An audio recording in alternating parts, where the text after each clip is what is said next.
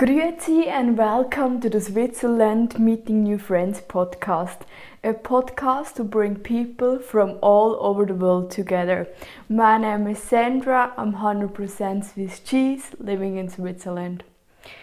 I'm so glad that you're here and want to learn Swiss German words. So it's Wednesday and we have 5 Swiss words.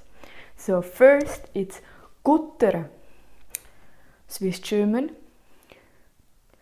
Große Flasche, German, and a big bottle, English. But actually this word I don't like it, so yeah.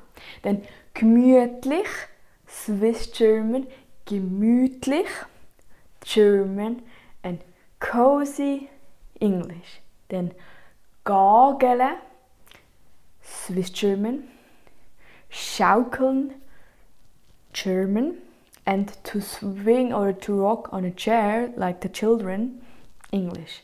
Then Gach, Swiss German, steil, German, and steep, English. Then Gaume, Swiss German, Kinderhüten, German, and to look after a kid or children, English. Repeat again.